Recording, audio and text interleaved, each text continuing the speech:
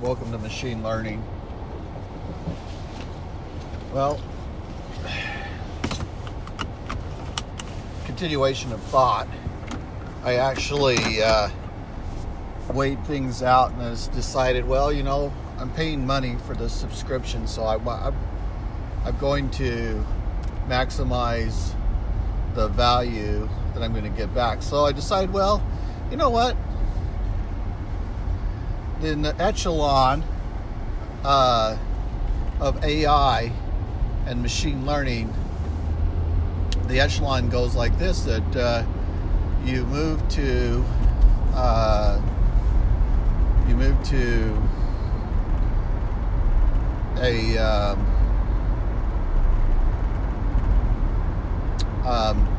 data engineering. So you go data science to data engineering, and then from data engineering to AI ML production. So that's kind of the hierarchy of career paths. So in data engineering, you're building your pipelines, you're doing lots of feature engineering, and you're working with more advanced tools like PySpark. And again, I think that PySpark will be a standard in the future.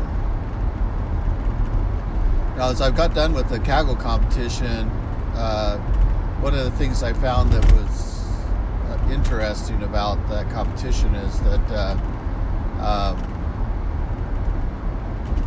that they talked about stacking models, and then looking for the model that performs the best.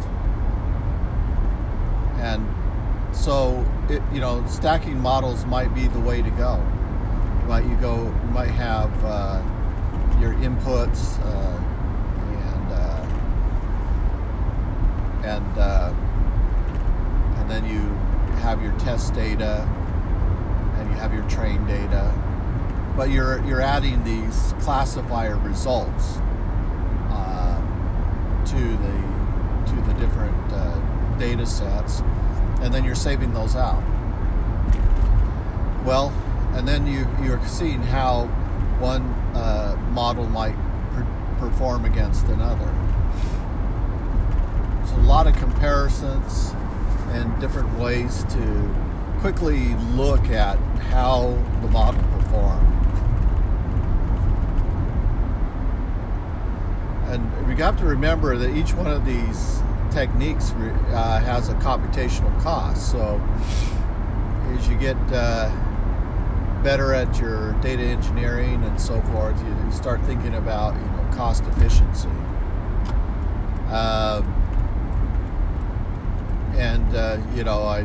I would say that just as in any data engineering or extraction process, that you break things apart into understandable units, and then as you understand how things are organized, then you can start exploring different questions. But it is very interesting to see how useful machine learning thinking is. I was analyzing some text, and I'm finding lots of value in text analysis. I just think that it's a lot of the communication that you do in business is by words. There's a lot of text data that's floating around in companies, but not very much of that information is being analyzed for information that might be useful. And I don't know why that is.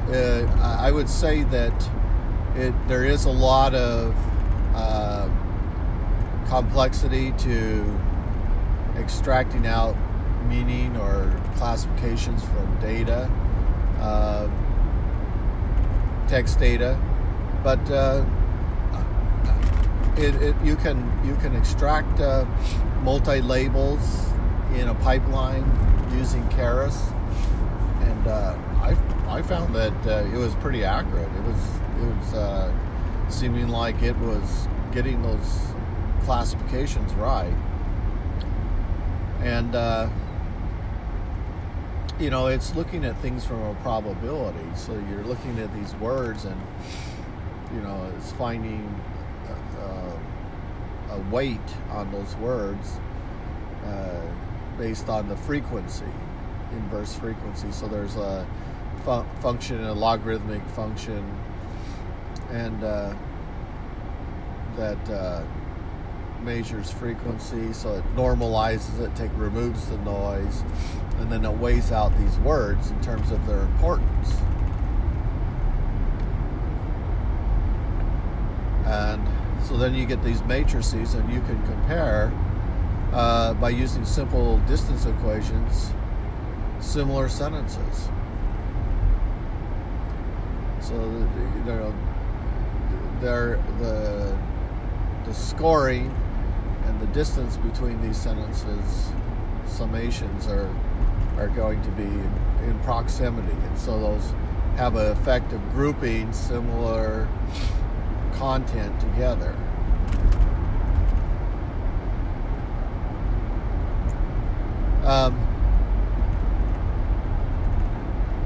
And then you want to remove all the irrelevant words, like the stop words.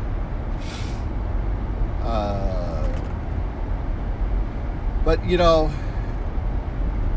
IDF, TF, IDF, term frequency, inverse document frequency, it cannot necessarily tell you meaning. It's looking at data, and it's comparing data. Now, where you get into meaning is kind of interesting. You can break your sentence down into parts of speech, and then you can parse those parts of speech to try and get meaning from the data. And so you can get things like articles, nouns, proper nouns, pronouns, verbs, direct objects. That can be very useful. In some cases, all you're interested in is certain keywords, and you're looking for nouns and words that might be important. So it removes out the words that are maybe part of syntax from the words that are actual content. So you can use Beautiful Soup to remove those words out. And so that's looking for certain HTML, removes out the HTML, and leaves you with the web content. Well, then in data engineering, they introduce parallel processing in Python, which I found interesting. Looking forward to taking those courses. And right now I'm taking the object-oriented with classes. Now, in the past I've talked about decorators and decorator functions and why decorators are so powerful. And mainly it's because it puts a lot of code accessibility into these decorators, but you could think of code behind it as almost like functions. They are functions, but you can put decorators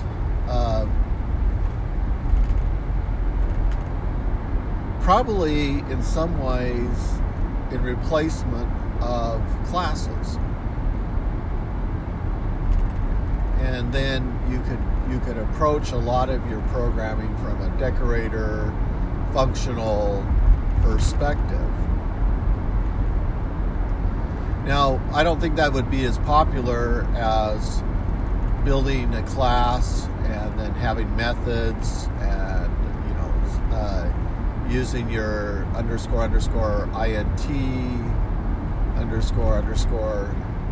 __ to do your initialization of your class with a self and the variable, assignment to the parameters of your constructor. And the reason I think that objects are going to be powerful is that they can become as a module, but I guess you could also say the same thing is true with functions, is they can just come all in a module. The only problem you have with functions and decorators is they don't have domains. You don't have clear domains. I guess you could put them inside of a namespace if you wanted.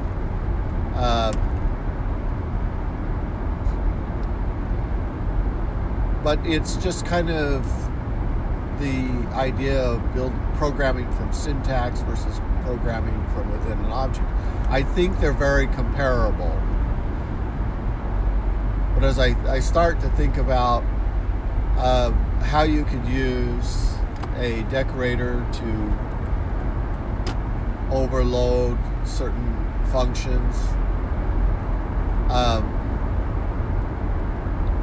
that in some ways decorators are almost like extension classes. They extend the functionality. Whereas classes are probably a product of engineering.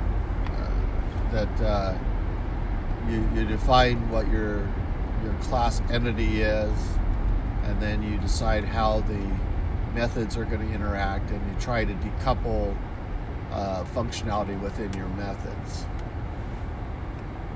Keep things loosely coupled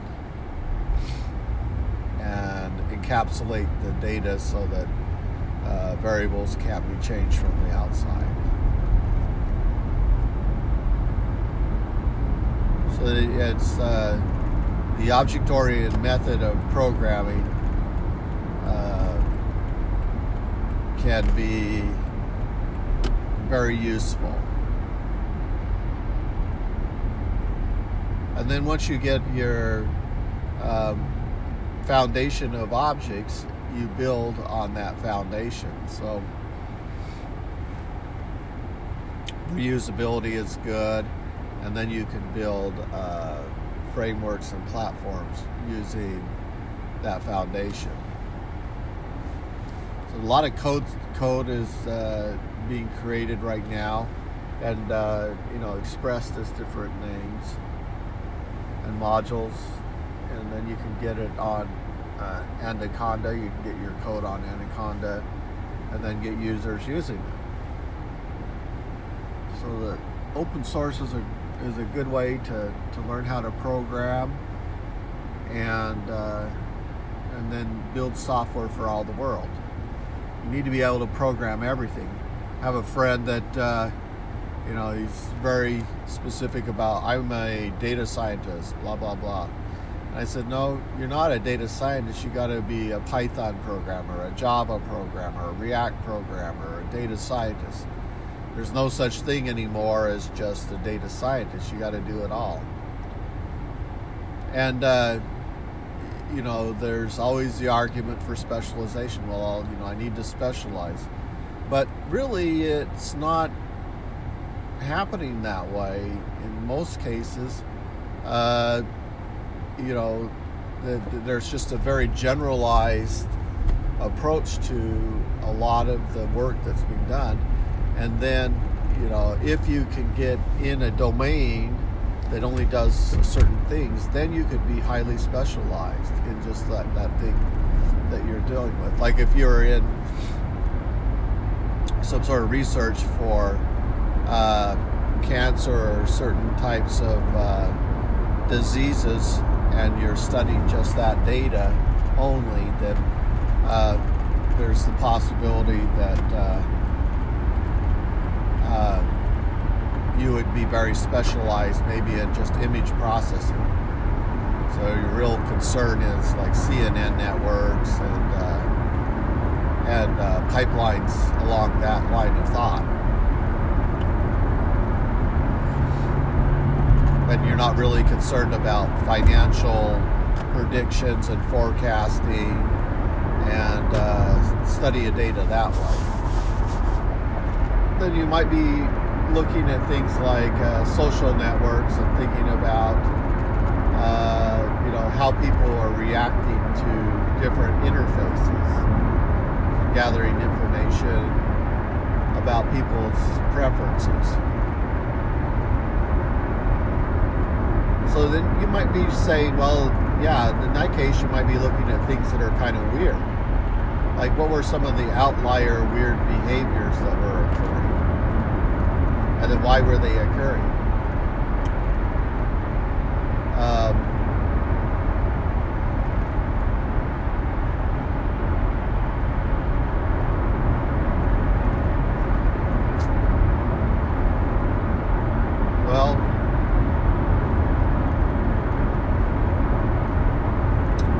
In a lot of cases, it's a lot of Indian programmers are coming into America now and wanting to do projects for American companies, build their data science, machine learning pipelines, and presenting themselves to be able to do it at a fraction of the cost. But the truth of the matter is, it doesn't happen that way. There's always a cost, and it's always long term. And the strategy is not one on the first day or the second day, but it's a long-term strategy. And you're not going to build something in the first year, and it's going to be used for the company from year after. Most likely it'll take you 5 years to build your infrastructure to the point that you can do something useful. So, it's you're going to spend a lot of time analyzing your data, exploring your data, using different tools, different libraries, and you're going to like certain libraries better than other libraries. sklearn is, largely what I'm using now, but that's not to say that there aren't other libraries that people are writing and utilizing. And there's this whole realm of commercial AI that's being built right now, where developers are writing their own algorithms. So those algorithms are being used in corporate projects that they're currently working on. But all that has to be maintained and understood. So in some cases it might be, advantageous to use the open source. I remember when I was trying to build my graphics library and I had developers working on it, we kept running into all kinds of hardware issues because we were way down at the hardware level. And so, if we were working with VGA cards, it was very predictable. But when we went to extended VGA and different types of cards, since we weren't going through a driver, things were less predictable and sometimes very proprietary. And so after a little while it became less efficient but more expedient to use commercial software. We licensed Silicon Graphics OpenGL, used that for a little while, and then Microsoft ported that to Windows, and we could use it now on Windows free. It was amazing. And then we went to DirectX, and there was Unreal Engine, but those were features that were in a realm that that I hadn't explored yet, and were out of reach. But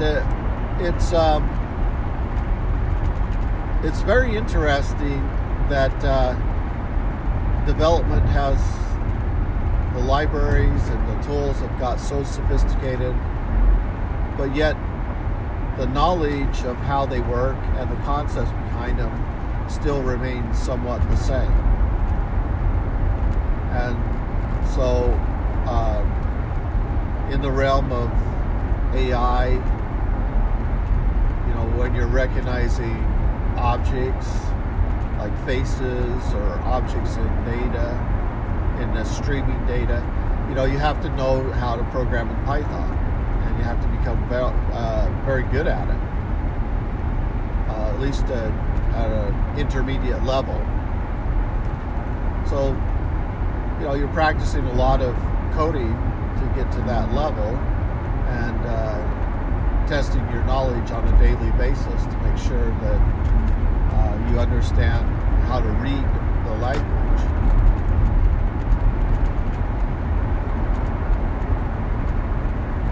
Well,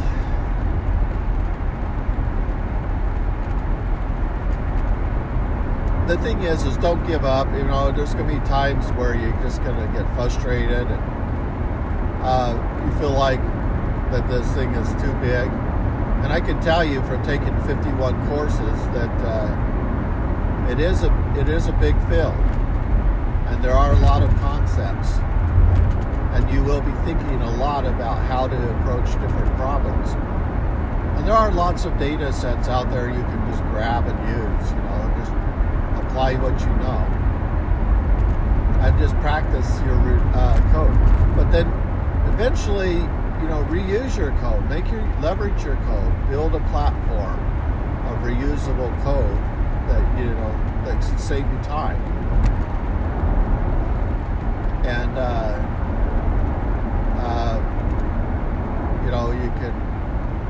you don't have to remember all the matplotlib and subplot functions.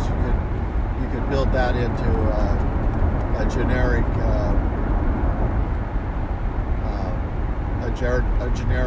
system where you can just pass in a list of images that you want to display. Or you could pass in the data frames and the group bys and the output fields. And these are things that you could abstract out as you get more familiar with the Pandas library. And then there's lots of parameters to have to understand and be able to read the documentation. But then also, if you don't understand the terminology, to be able to go to sites like DataCamp, take the courses and gain a better understanding of the models.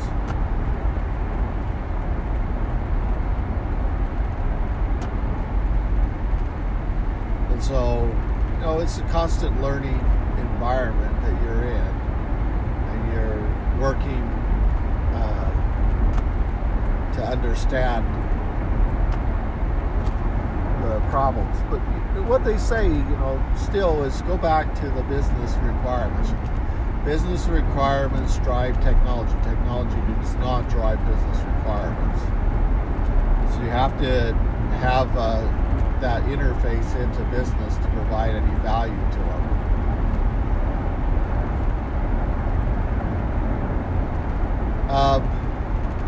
So then the question is what's the next big thing, And definitely more algorithms,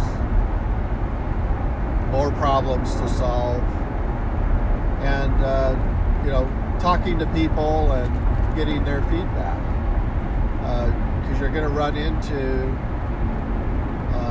lots of challenges. So, just take it a little at a time. Learn what the technology is capable of.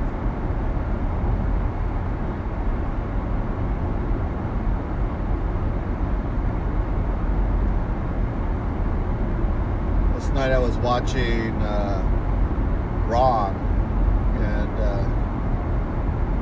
kind of a gruesome movie about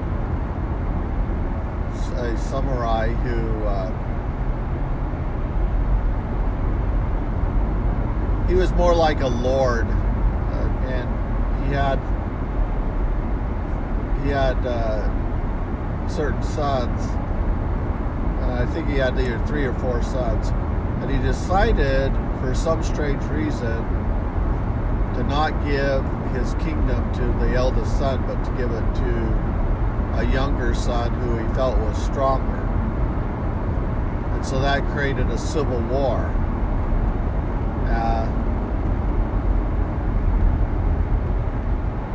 And the war didn't go well. And in one of his conquests, he destroyed a village and blinded one of the boys in the village. And in the movie, it has kind of a Buddhist penitence theme where the boy then torments the old man as he loses all of his sons and the kingdom is destroyed, and the boy follows him around, making him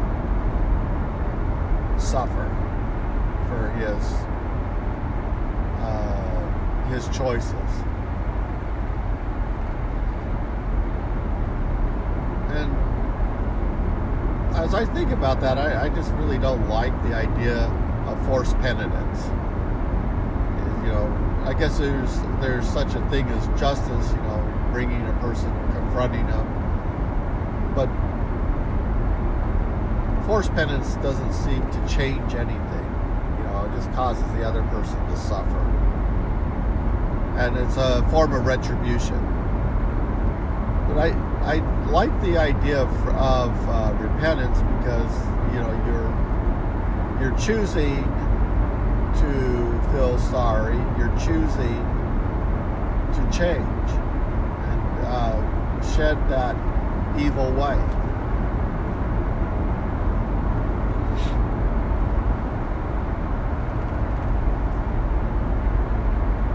Well,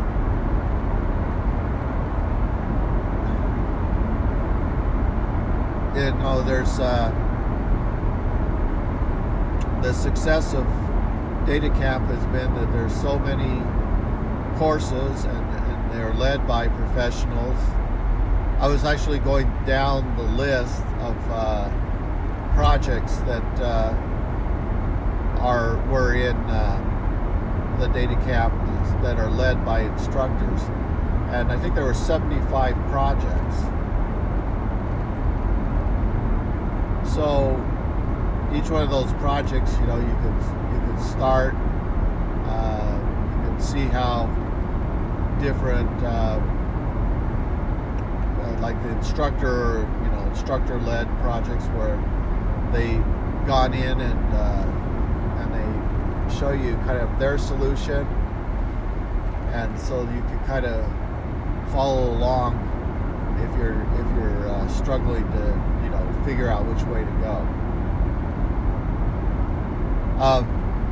Even like in the case where I was doing some text analysis, I built my text in TF IDF for the text pipeline. I did a simple imputer for the pre-processing, and then for my classifier I used a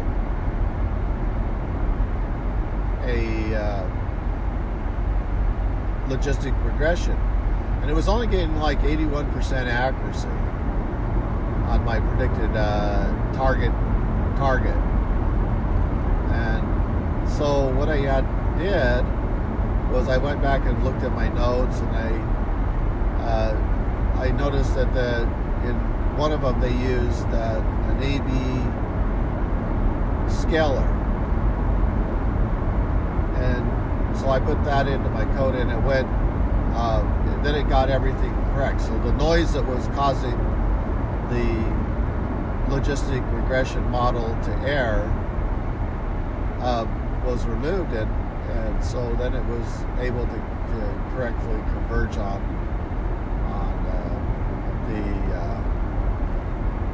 the solution, or on the results.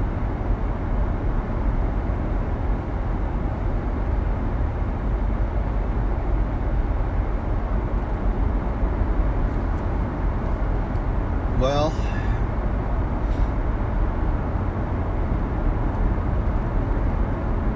it's a great time to be alive. I feel really grateful that got the second certificate done, and I'm going to look at those projects because there's a lot of value to drawing out knowledge that you already have. You have a lot of skill already, and a lot of times you can get kind of fancy, but when you get down to it, it's going to be probability. Everything's going to get down into probabilities. Even in the Bayesian networks, it's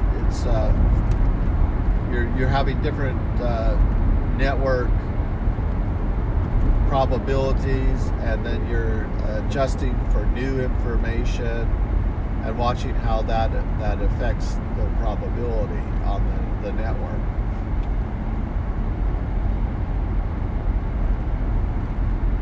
And so, efficiency is the new icon. You're going to be working and thinking a lot about why different features may be affecting the probability of accuracy in the system. And then you might be removing certain features. But I think there's a lot of value to deep learning because of the fact that you don't need to remove any features in deep learning. That it just it figures out what features are important, and then it utilizes that to get its results. But don't think that deep learning can solve everything, because I was doing some matrices determinants, and so I was running that through my inputs. So I set up my matrix and then see if it would train on the determinant result, to see if it could learn the determinant function. And it could on one determinant. So if you had a determinant and then a result, then it could get those results. But then when I went to another matrix and then the determinant results, it didn't do as well. And I just got kind of frustrated with it, because I was thinking, well, it should still figure out the rules of the matrix to get both of them accurate. So the functional process of determining a determinant should be discoverable by the deep learning. So that would be something that would be interesting to me, to talk to an expert in deep learning and find out why the predicting determinants was so difficult for deep learning. So there may be a certain type of deep learning that I needed to use. Maybe I needed to use long short-term memory. or maybe there needed to be some different type of activation function on the nodes. And so I could see where more understanding of the Keras network and what the neurons are doing to determine functionality would be important.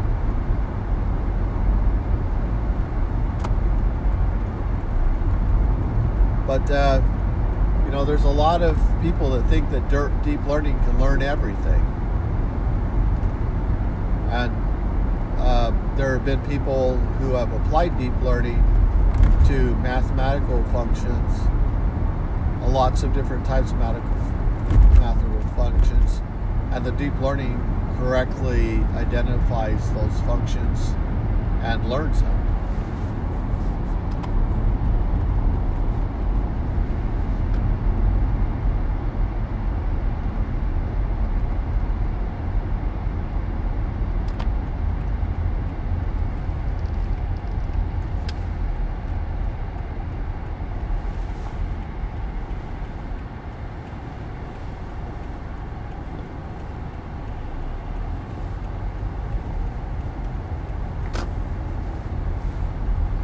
Well,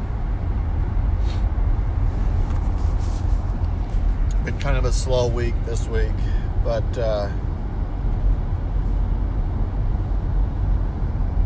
not every week's going to be fast. Until next week, sign it off.